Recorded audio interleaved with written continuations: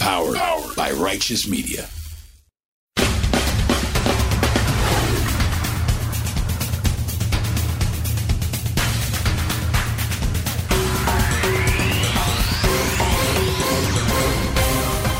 Welcome to Independent Americans. Welcome to a special edition, episode 154. I'm your host, Paul Rieckhoff. There's breaking news that I think you need to hear about. So I've got a special episode for you. Because especially in this already wild winter of 2022, now is a time to stay vigilant. The investigation found that a single explosive device killed at least 170 Afghan civilians and 13 U.S. service members by explosively directing ball bearings through a packed crowd and into our men and women at Abbey Gate. The disturbing lethality of this device was confirmed by the 58 U.S. service members who were killed and wounded despite the universal wear of body armor and helmets that did stop ball bearings that impacted them but could not prevent catastrophic injuries to areas not covered. That's CENTCOM Commander General Kenneth McKenzie. 13 service members died. 45 were injured. 170 Afghan civilians dead. That tragic part of the debacle in Afghanistan is fairly well known. That awful and deadly truth came out almost as it happened. But there's much more about that terrible time in Afghanistan that has been unknown or hidden. And now, months later, the truth about how fucked up things were in Afghanistan and why is finally starting to come out. I've called what happened in Afghanistan the great American betrayal of Afghanistan. We've covered it at length on this show. But over 6 months later, the spin from the White House continues as Afghans continue to be killed and to starve and to die. The real carnage in Afghanistan is now being seen. And so is the real truth here at home. The Biden administration led a catastrophic exit from Afghanistan and made many bad decisions that made things worse. Getting out of Afghanistan may or may not have been the right thing to do, but it didn't have to go down like that.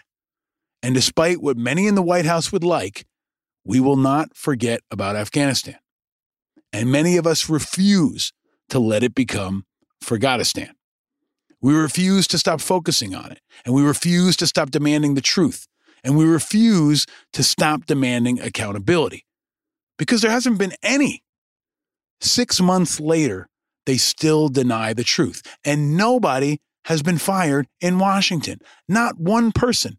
Not one person has been fired. Not one person has resigned. And now, as you heard in our last episode especially, there's the prospect of a whole new war. And they say, trust us.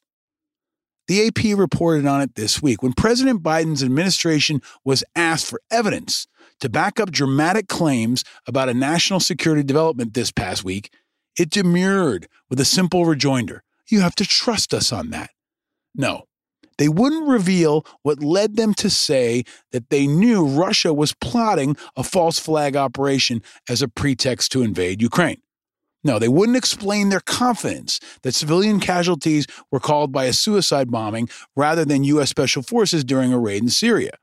They just keep saying, trust us, trust us, trust us. And the administration took a really nasty turn as spokespeople suggested reporters were buying into foreign propaganda by even asking such questions. Trust us, they say. But that shit doesn't fly from any administration, and especially for the families of service members who are being put in harm's way right now. It's the same sort of arrogant, insulting, ineffective tone we've heard from the president, Jen Psaki, and the White House before Afghanistan fell. And as questions again come up around transparency and tone from this administration, remember, these are the same leaders that were there when Afghanistan collapsed. As Russia threatens war in Ukraine, and they say, trust us, The same people who claimed it was impossible to predict the rapid pace of the Taliban's takeover are still there. The same ones. Price, Sullivan, Psaki, Kirby, Blinken, they're all still there. Nobody was fired, not one. And now, after bungling and botching Afghanistan, they've all failed up and get to lead our country and our troops through a whole new conflict that, like Afghanistan, could last 20 years. So remember the Afghanistan debacle every time they say we should just trust them. And remember what you're about to hear. One of our most tenacious guests is back, and he's got breaking news about Afghanistan that will impact everything from Afghanistan in the future to the midterms to Ukraine. This is about much more than Afghanistan. Dan Lamothe is back. Dan is one of the best military and Pentagon reporters in America. He's written about the armed forces for more than a decade. He's traveled extensively around the world and to combat zones. He's embedded with U.S. forces, and he's covered combat in Afghanistan numerous times. He's been breaking news for months, and his intrepid reporting is breaking new news that you need to know more about.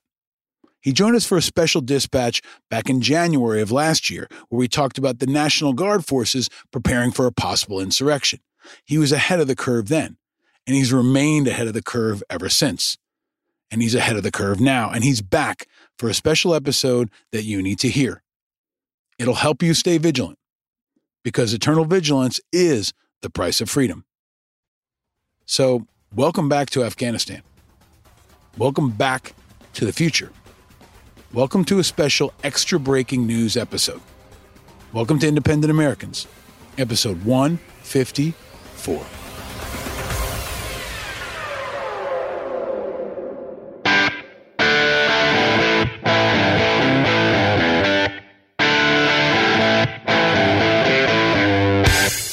Ladies and gentlemen, independent Americans around the country and around the world.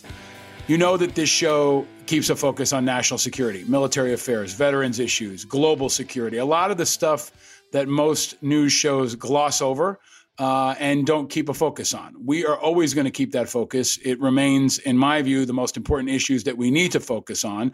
And joining us today to break down Afghanistan, press access, and everything else that's happening is a returning champion, a friend of the show, the great and powerful Dan Lamothe is back on Independent Americans. Welcome back, Dan. How are you? Thank you. Thanks for having me. It's great having you back. You got a suit on now, and your profile continues to rise. For folks that are watching, I got to start by asking you, over your left shoulder, we have this posted on video as well. You got a lot. You're killing me here. You got a lot of Red Sox shit over your left shoulder. Is that Big Papi over waving after winning the World Series, or what do you got over there behind you? That is David Ortiz on kind of his send-off. And then, yes, that is a baseball from the 2004 World Series. And then, yeah, a couple photos of family. Love it. Love it. I wore my Amherst Mammoth T-shirt in honor of you, okay? Because you went to UMass, I went to Amherst. Since last we spoke, you also generously visited my seminar, my poli-sci seminar at Amherst on understanding 9/11 and talked about your story, which was awesome. So I want to thank you for that. But as I told my students, I think you're one of the most important reporters in America. And now as these conflicts, go global, maybe globally, you've been continuing to break stories. When we had you on a little over a year ago, we were talking about National Guard deployments pre-inauguration, right? So that was a really dicey time in military affairs. Fast forward, we've had an insurrection. We've had the Afghanistan implosion. We've now got Ukraine. I want to start with your most recent reporting, because you continue to break stories, and also, hat tip to Alex Horton, who is working with you on this and is also a veteran himself, a guy that's been doing great reporting. But the headline here on Afghanistan, what I've been saying is the truth will continue to come out.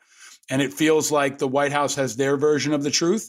And there is another version of the truth that continues to pour out in reporting and now in your most recent reporting. So can you give us, the headlines and what you think is most important about your latest reporting on Afghanistan? Yeah, sure. So the headline is basically that the senior U.S. military commanders who were in charge of the evacuation on the ground, 2-star admiral, 2-star general, 1-star general, all were pretty deeply frustrated with what they were getting from Washington. not only during the evacuation, but prior to the evacuation. There was this belief in the military that more needed to be done to prepare for the evacuation, that it could come fast, and that they needed to stage people, stage food, stage water, and really be ready for what could be a pretty big thing. They did assume in part that they would have some cooperation from Afghan forces in the event of an evacuation. That didn't happen, obviously. There were virtually no Afghan forces involved. You had a couple exceptions, but basically you were on your own and relying on the Taliban, at the edge of the airport. But very specifically, you've got a one-star Marine General, Sullivan, saying that he didn't think the NSC, the National Security Council, was acting with any kind of urgency. You've got the two-star admiral in charge of the whole thing, Admiral Vasely, saying that he was frustrated and felt like if they had paid more attention to the indicators in the weeks and months leading up to August, that they could have done more and been more effective. And then you've got General Donahue, the two-star from 82nd Airborne Division, who arrives a bit later. He's one who did a lot of interface with the Taliban, and pretty blunt comments about when he first got there, the tensions were still high with the Taliban. They didn't really know what they would get from the Taliban. And him saying more or less like, you're going to have to cooperate. And if you don't, we'll be able to kill more of you than you can of us. That's not exactly like a neat and pretty picture. So on the other side of this, and in my experience, right, what we heard from the military leaders and your reporting has exposed sounded like what veterans were saying, what folks like Matt Zeller were saying. This is going south. It's going south fast. You're sprinkling sunshine here and telling the American people something different. But you also exposed really what seems like a pissing match between the military leadership and the State Department. Can you talk about who was on the other side of that equation opposite the generals and where that friction was? I think you've got a couple competing things here. And I tried my hardest to get some more State Department perspective in the story. And, there was nobody on the record in the first version of the story that went up on the record.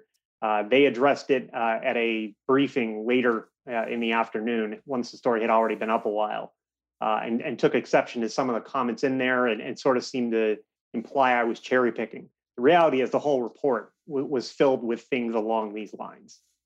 In terms of the dynamics and the friction between them, you have the military who's trying to prepare for this, have been planning for months, did have an option to potentially include Bagram in there. That was at least in the discussion. Not necessarily a best option, but like at least a part of the discussion was to use both airfields. On the flip side, you've got the ambassador, and in the eyes of the military, he didn't want to move forward with the evacuation. He saw it as important to keep the embassy. He thought without the embassy, we wouldn't be able to influence the country later. And sort of that dynamic of when do you sequence certain things, and the ambassador being concerned. And I think there's a fair point here as well. The more you do that makes it overtly obvious that you're going to evacuate, the more you may knock over some of those dominoes too. So how much can you do before you kind of set the cart in motion one way or the other? So the issue I want to get at, and you always get at, is what's the truth, right? Like what's the core here? And can you talk about the report? You mentioned the report. What is the report? How did you get it? And why is this information only coming out now? Sure. So this report, one, includes about 2,000 pages worth of documents. It was released to the Washington Post, and I believe probably other media outlets late Friday, as the Pentagon rolled out their top-line findings of this big investigation into that awful bombing we had, where you had 13 Americans killed and 170 Afghans, give or take. The briefing focused heavily on the bombing itself. The fact that it really was only one explosion, their belief that there wasn't anyone killed by gunfire. A lot of that was confusing in August. The story shifted over time as more information came in. This was basically their postscript on that. But then we get the report, and anytime a big report's released, I'm always looking at, okay, what's your summary say? And then what's your witness statement say? And sometimes you have to fight through FOIA in subsequent fights to get the witness statements. because there's often things in there that are not in the summary. In this case, I started looking at it Friday night. This was my Friday night, exciting guy going through documents. And my jaw dropped repeatedly. And I ended up working until after midnight on it. And there was so much reading, and you couldn't make sense of it. Nothing was labeled where it was easy to find what was what. So you kind of had to go through it all. So picked it back up Saturday, same thing, going through it all. And I'm kind of, pulling out nuggets, putting them into buckets and categories so I can make sense of it later. I found the statements of the senior officers, found a lot of other interesting commentary from rank and file who also were there that largely have a very similar view of it all. And then, it became a scramble to get this story out as quickly as possible while being fair to those involved, while at the same time being terrified that I was not the only news media outlet with these documents. Really right up until Jump Street when he actually published basically at dawn on Monday, I assumed it was possible that other people were looking at the same thing. You had to go looking, you had to go read the documents. And I think that's probably why, we were able to get it out first, is it took a whole lot of work through the weekend. It's a testament to your work ethic, your professionalism. It's what you do, man. Like, you're the guy who reads into the 2,000-page document, looks at the witness statements, and looks for the pieces that other folks don't know to look for. But I want to push. You're one of the best reporters in the country right now. The State Department would not give you a statement, right? And they know you're running a story. This seems like their new strategy. They're stonewalling. Like, I don't know how many people at the State Department you asked, but in the initial version, I didn't see a statement from the ambassador or from National Security Advisor Sullivan or anybody. So can you break that down here? What's the State Department doing right now with regard to the press and to you? I mean, I need to be fair about what I don't know. I primarily cover the Pentagon, so I am walking in as a bit more of a stranger on that side. I did reach out Saturday, especially Sunday, and right on through Monday night. I guess the story published Tuesday morning. And there was no on the record comment to be had. Certainly I'm having conversations on background with various people in the administration. Sometimes you'll get the administration writ large to engage on an anonymous level. And I'm trying to be fair. I will include some of those anonymous comments in the absence of something better. But it's not for a lack of effort that I'm trying to get that on the record commentary. I did get some on the record commentary from the Pentagon. So can I ask, I always want to talk about what else and what's next. I have been one of many critics who have said no one has been held accountable for the failures in Afghanistan. No one has been held accountable for now what is clearly competing stories, right? We've got the military on one side, you got the State Department on the other side. There were clashes. It's documented. Now they can try to spin it and say you're cherry picking. They did the same thing with veterans who were saying, things were bad in Afghanistan. They want to focus on the number of people that they've gotten out of Afghanistan and not the people that were left behind. But there is a spin going on here in my view. These are my words. Blinken, Sullivan, a lot of people that I think were in key leadership positions were never held accountable. And now not only are they not accountable, they're kind of spinning it as a good news story, saying, and you see this from Kirby and others, Admiral Kirby, who used to be on CNN, now he's at the Pentagon as a spokesperson. They're trying to spin it. They're trying to say, hey, a lot of good things happened. We got a lot done. Nothing to see here as these stories continue to come out. So can you talk about the leadership specifically? And I'm talking about Blinken and Sullivan. Are there any conversations happening internally about firing them or about them resigning? Did that ever come up? I'm aware of no conversations within the administration that would usher anybody out the door. Certainly, you've had some lawmakers who have called for it, and largely that breaks down along partisan lines. So I think it's to a degree easy for the administration to dismiss that. When it comes to what's next, I don't know. I mean, there's a lot in that report. It seemed to have caught lawmakers off guard. You had a Senate Armed Services Committee hearing the same morning my story was published. And the lawmakers were raising it as, how come we didn't know anything about this report? I don't know. Were they briefed on the report in full? Were they only briefed on the top line findings of what the Pentagon rolled out on Friday? I think all that's sort of still to be sorted out. One point I wanted to make, give a shout out to some colleagues who also did some hard work on this. Alex Horton was the other name on this byline. Yep. When we got into August, we put in a whole lot of FOIA requests for various things. You never really know what's going to come back. And we basically split the list, try to make sense of like, okay, what are we forgetting? What do we need to get at? You never really know what you're going to find out and why and when it's going to come back. In this case, Alex, who is currently in Ukraine, reporting from Ukraine, got the email that this FOIA request was ready. He was able to help to some degree, but we wouldn't have had this story if he didn't, with quick thinking, also, flag this for the rest of us, and we started going through it over the weekend. This story doesn't happen without him really being Johnny on the spot with that. Yeah, I think, there's this new wave of folks, that are kind of rising. And, you've got, you've had folks like CJ Chivers and others out there for a while who've served in the military, been close to the military, and then become reporters. But we've had James Laporta on the show. You mentioned Alex Horton. You've been very close to the military. You all know what to look for. There's a higher level of professionalism and I think experience and cultural competency that is changing the dynamic in the press corps now. It's not just folks that frankly sat at the Pentagon. It's folks that have been deployed, but it's also colliding with what seems like the Biden administration is digging in stonewalling. Like they I want to talk about Ukraine and how they're not allowing for embeds. But do you feel like the Biden administration and Psaki and the State Department specifically are just going to keep this up? They're not going to respond. They're going to say, this is our version of the story. This is our story and we're sticking to it. Is that what seems to be the strategy right now? I mean, I think it's sort of a two things can be true kind of idea for me. One, it was a historic achievement to get that many people out. I would not dispute that point. I have had that point, written more or less verbatim in the stories I've written. That is true. And I think, to some degree, that should be seen as an achievement. It should be celebrated. There were a whole lot of people that were working virtually 24 hours a day for weeks on that. That does not preclude the discussion of all of the ugliness that also happened here and how we got there.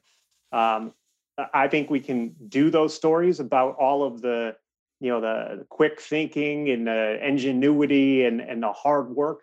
We have done those stories. We'll continue to do those stories, but we have to do the accountability piece of this too. And clearly from these documents, which included, officers who had not been on the record anywhere in any serious way, going back to August, they did not see it the same way that other people in the administration do. I mean, yeah, this is like White House Playbook 101. Okay, you say, all right, you're not telling enough of the good news stories. You're cherry picking. You're not looking at the full picture. Those are all, basic plays, right? It's throwing a fastball. Like it's a really basic political strategy. But it also is happening at a time, to your point about accountability, where there's been no accountability for failure at all. I couldn't find a single person post-Afghanistan implosion that has resigned or been fired as a result, not one in the civilian government or the military, right? And it seems like a lot of decision-making came down to the president himself, and he can't fire himself. He's got Jake Sullivan, who's his national security advisor, who in my view either had a responsibility to either predict that this was coming or deal with it as it unfolded. And it seems like he failed in that regard. Then you've got spokespeople and others, but here's the new piece. The same exact people are in charge. And now we're on the verge of an invasion in Russia, and they're saying they won't allow embedded reporters. So I want to talk about those two pieces, but really specifically now, before we recorded, I saw the White House press corps is now backing the coalition of military journalists that is growing in power. I don't know if you're a part of that or not, but they're calling for embeds, and the White House is saying no. They're saying we won't allow embeds. So can you talk about that? And if there's, what is their latest stance on this? And is there precedent for this? When it comes to covering a potential war in Ukraine, you're going to have several things going on. You're going to have reporters in Ukraine itself who are either embedded with the Ukrainian troops or simply just man out on the street. And depending on what this invasion looks, the war could be all around you feasibly. So it wouldn't be hard to report on that in that sense. The second piece of this is especially from the American point of view, what are the American officials doing? What is the American military doing? Where are we putting forces in our name? So yes, there have been discussions of where can you put American journalists with American troops to tell that story. That could be Poland. That could feasibly be in the Baltics if we end up there as well. That could be Germany, where they've got a couple of the headquarters that are relevant. What can you do to help us get this story out and get this story right? To date, and we now have troops in Poland and more in Germany, and they have shifted some to Romania. We have no American journalists embedded with any of those units. It's not for a lack of asking. You've seen formal organizations now lobbying to have that kind of access. The discussion at this point largely seems to hinge on what do they need to do to tell the story, and all of the sensitivities that go with covering a war. And I think in particular with Vladimir Putin involved, they're trying to massage the messaging in a way that doesn't topple the apple cart any farther. I mean, the expectation, it seems, Dan, after the Iraq invasion, right, which was the last time we had such a, and throughout really the last 20 years, has been that the White House and the administration would allow journalists to basically get up with the 82nd Airborne, fly with them on the plane, go over there and give a perspective that I want to focus on specifically to tell the American people what our sons and daughters are experiencing, but also to tell military families what our sons and daughters are experiencing, right? Like that could be someone's son or daughter, and to hear that they won't let Dan Lamothe or Alex Horton or someone else to embed at all, it seems like something that's not American to me. Has there been a time recently where the White House on either Trump or Biden or even Obama said flat out, no, we're going to do a major military exercise, of course, taking into account sensitivity, operational security, we know that. But has there been a time in the last 20 years since the invasion when they said no completely? I would take it back even farther than that. There's been an ebb and flow here. If you go back to the Gulf War, you did have a lot of frustration about a lot of media access and a lot of people asking why, the reporters were sequestered as far as they were. The idea was at the outset of, especially Iraq, because it was frustration early in Afghanistan as well. You had journalists there largely on their own. A lot of stories of them kind of sticking together in the field to tell the story, but being, a step or two removed. That changed with Iraq for the most part. That's when you started seeing, no kidding, going over, the line of departure, that kind of stuff. And then for years and years, as doors were kicked in, journalists often being in the stack even.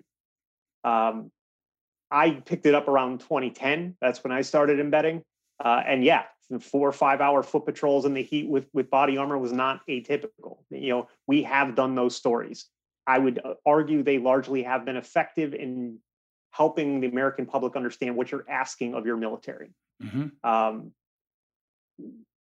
As the politics of the nation has changed, and as these operations have continued, we have seen a degradation of media access with the military that goes back, way prior to Biden, through Trump, back to Obama, really.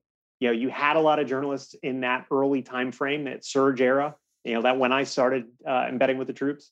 By the latter half of the Obama era, it was a lot harder to get in there. And then once you get through Trump, it was very hard to get in there. There are exceptions. I spent some time down on the border, for instance. I did a trip to Afghanistan in the latter era, spent some time with General Miller and his staff shortly before that deal with the Taliban was signed. So there are a handful of exceptions. We're kind of in that same era still, I think. And I think even as the administrations have changed, there's a whole lot of reasons you could feasibly say no, that all sound realistic and sound, sound, but it doesn't change the basic trend line that we're seeing less and less access. Yep. It doesn't change the problem of the military being removed from the American public in a lot of ways, except from what you hear from a podium. Mm. And I want to get, the organization is called the Military Reporters and Editors Association. I think, is it Jeff Schogel who's, chairing it, or one of the leaders there now, who's another guy who's been amazing. And now I saw Steve Portnoy from the White House Correspondents Association has echoed that call. So now you've got, the Barbara Starrs of the world, and I'm sure the Martha Raditzes and others who will ask for this. And, I had an embedded unit with me in Iraq. I had a 60 Minutes crew go out on patrol with me in Baghdad multiple times in the heat with a camera and the whole deal. And I think that it was important in telling our story. I think that's where the Biden administration is missing this year. It actually does them a service in more ways than they probably recognize. But it also does compromise some of the journalistic integrity, in my view. I've always felt embeds are kind of a double-edged sword because, it's hard to objectively cover someone who's keeping you alive, right? We know that. So how do you think this will unfold? You talked about Alex and others. We've got citizen journalists on the ground. If the White House decides to totally block every piece of access, how will reporters like you and Alex cover this in real time if Russia invades Ukraine? I think there's a couple pieces here that are important. One is going to be, what does this look like for coverage prior to an invasion, which is, I think, where we are now, where everybody's trying to be very careful. That nobody wants to kind of make any moves that might make anybody do anything too rash. I can at least understand that line of thinking. I think once you have an invasion, if you have an invasion, a lot of the arguments that you might use now go out the window. And at that point, what the American troops are doing in a place like Poland is important, not only from the perspective of letting America know what its own troops are doing, but also in what's probably going to be a pretty ugly disinformation campaign. And the best way to get around that would be to have independent, credible voices that can say, no, this is actually what they're doing in Poland, not what you're hearing from the Kremlin. Dan, can you look ahead? What are the questions now that you are asking without, obviously, I know you're going to probably drop a new story every 48 hours, I hope, for the next couple of days and weeks. But what do you think are the biggest unanswered questions that is, particularly at the White House? What are they refusing to answer, whether it's about Afghanistan or Ukraine, that you think are most important, that maybe they continue to just kick you guys on, and stiff arm you and say, we're not going to answer this? There are a couple things that you think are important that might be next? I mean, on Afghanistan, I think it's important to keep having those conversations about what happened. I think it's important to have conversations about what else might be done, even though options are a lot more limited than they used to be, particularly when we do have people still there and we do have interpreters and cultural advisors and whoever else that assisted us that are still relying on us in theory. I'm still getting emails every day, and I'm sure you probably are too. On Ukraine, I feel like so far, at least, there's this effort to do everything they can, but there's a couple hard lines that you just can't get around. If for whatever, and I think this is like an extreme, 5 layers of aggression that I don't know that we're ever going to see. If this were to spill into a NATO ally, the obligation would be there. And the president has already said that we would, meet our treaty obligations, and that we would end up in some way trying to push back on that. If this stays in Ukraine, and even if this gets extremely ugly and extremely bloody, and the estimates are horrific, tens of thousands of civilians potentially killed, 5 million refugees potentially, very serious thing, but it stays contained. I think we're going to look for ways to help on the margins. We're probably going to have to deal with the flow of migrants out of the country. And then there will be all the discussions of sanctions and what do you do to marginalize this kind of behavior. But I don't know that there's any appetite for this to become our war. I want to ask you one more thing about this journalistic landscape we're in right now, because obviously the White House is clamping down on access. In my view, they're spinning on Afghanistan and other places. But a couple of years ago, we had outpourings of whistleblowers. And it seems like we're in this lull period, and maybe it's an eye of the storm, where there don't seem to be a lot of whistleblowers. And there are a lot of people who know what happened in Afghanistan for real. There are a lot of people who know what's happening now around Ukraine. And I don't know if the reaction to Chelsea Manning and to Snowden and others have chilled whistleblowers, but you've also got Vindman now, who's, out in the media sphere commenting on all things. So can you frame that up? I mean, are there less whistleblowers than there used to be because of all of these chilling policy moves that have happened over the last couple of years? I think it's probably partly a function of timing, and partly a function of what we saw over the last few years. The Trump administration was chaotic. It had all kinds of problems to cover, and it was also extremely leaky. They loved to talk about, things journalists were doing that they shouldn't have been. But the reality is there were a whole lot of Trump administration officials who regularly were spilling backroom conversations. That's not typical, not on that level. Maybe you'd see it in a Bob Woodward book or something on occasion, but you wouldn't see it basically every day. I do think you're seeing some message discipline out of the Biden administration that didn't exist for the last few years. So that's one reason it's a little more quiet. The second piece is we're still relatively early in this administration. People tend to talk once they leave government. You're not, we're not far enough along where you're seeing a lot of people moving on with their life, resigning, shifting to things where they, might be more comfortable talking about what they saw, what they did, that kind of thing. I think that's really one of the areas to watch over the next couple of months, especially. And who knows how that dynamic will change if there's a new Congress in the fall and once the election campaign starts to ratchet up. But I continue to be surprised that right now, maybe it's an evolution, but the FOIA requests are happening. And that's like this phase. I feel like the next phase is a general or two who you got in that testimony come out and say, let me tell you the real story. And that's the exclusive on 60 Minutes and the book and all of that. Maybe that's the next phase to come. And if it does, I know you'll be on top of it. I have one really hard question for you before we leave. You're a big sports fan. Super Bowl is this weekend. It's a great clash with the Bengals and the Rams. Who are you picking? Ooh, I'm picking the Rams. I kind of hope the Bengals win. Excellent. Can you? You're not a predicting guy, but in sports, maybe you are. You got a score prediction here. That's out of my lane. I can. My analysis would be that the Rams would likely win. How about that? But I just think the Bengals are a really cool story, and I think that would be fun for America. Absolutely. I think it would be fun for America if you got to do investigative journalism around sports for a couple weeks. Until then, I mean, your reporting has been heroic and historic and really important. And I'm glad to see you're on TV more often. Folks are asking you to break stuff down, and we need your voice now more than ever. So thank you for your incredible work. Thanks to Alex Horton and the entire team over there that's telling us what we need to know. And I hope you'll come back and visit us again. And until then, stay vigilant, my friend. Thanks for having me. And go Yanks. Nah.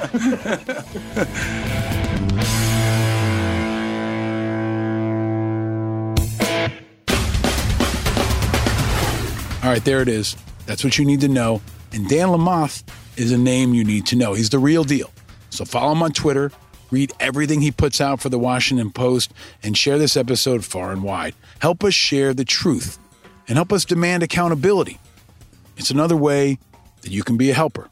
Always look for the helpers. There will always be helpers, even just on the sidelines. Because if you look for the helpers, you'll know that there's hope. If you're a regular part of this community, you know the helpers are out there. So look for the helpers. We'll continue to recognize, honor, and celebrate them wherever we can, including many in the media like Dan Lamothe who are busting their ass and helping reveal the truth. Check out the hashtag Look for the Helpers on Twitter and share your ideas. And you can see video from my conversation with Dan Lamothe, of course, and get Independent Americans gear and join our Patreon community if you go to independentamericans.us. If you've got friends who aren't into podcasts, they can watch this episode as well. It's at independentamericans.us. And if you are a Patreon member, you got this episode 24 hours before everybody else. I'm going to try to give you all extra content, more opportunities in the days ahead. And I'm going to try to mix it up a little bit in the next couple of weeks. I'm going to try to bring you more conversations on more breaking news that you really don't hear anywhere else. Conversations that might be shorter and maybe more often, let me know what you think about this episode. Let me know what you think about the changing formats. We're going to continue to improvise, adapt, and overcome as we have this entire pandemic and as we have since this show started. So sound off. Let me know what you want to hear. Let me know what you think. And as always, please support us. Go to the Apple Podcast Store and give us 5 stars. You can also subscribe for free and share. This podcast is 100% free. And all I ask is that you share it and please spread the word. Righteous is going to continue to bring you the 5 eyes in all our podcasts and everything we do: independence, integrity, information, inspiration, and impact. Be sure to check out the Firefighters podcast with Rob Serra.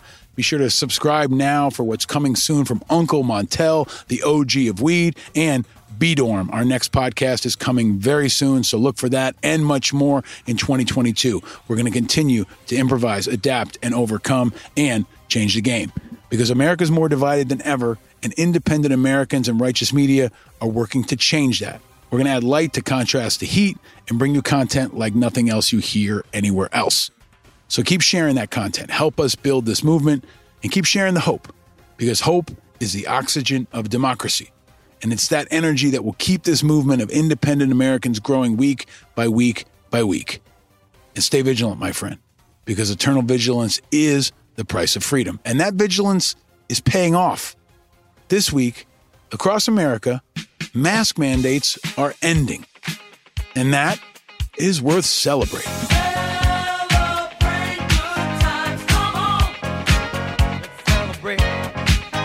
Yeah, it's a time to celebrate. I celebrated the end of the New York State mask mandate for private businesses with a steak dinner at a local restaurant that limped and grinded for the last 2 years to survive. I went over there to support them and to celebrate the end of this phase. Hopefully the mandate for New York schools will be over soon too. Many of us have worked hard in New York and all across this country. We've been disciplined to get to this point. Now, if more of us had done the same, days like this would have come a lot sooner. But now is a step forward nonetheless. Our war against the virus is not over yet, but victories we earn are worth celebrating. So celebrate a little bit and stay vigilant. And no, you're not alone in your vigilance. We're all vigilant and we're all in this together. From every small business owner that somehow made it to this point, to the many that didn't. From New York to California to Afghanistan to Ukraine to Syria. From CENTCOM Commander Kenneth McKenzie to Dan Lamont to Kool and the Gang to you. All across this country, no matter who you are, we're all in this together. I'm your host, Paul Rieckhoff. Thanks for listening to this special episode. Enjoy life with less mask wearing, where appropriate. Enjoy the Olympics. Enjoy the Super Bowl. And win the day. We've worked hard to get to this point, and there are hard days ahead. But we've gotten this far. So stay vigilant, America, and celebrate the victories when you can, like now. It's a celebration. Celebrate good times. Come on. Let's celebrate. Come on now. Powered by Righteous Media.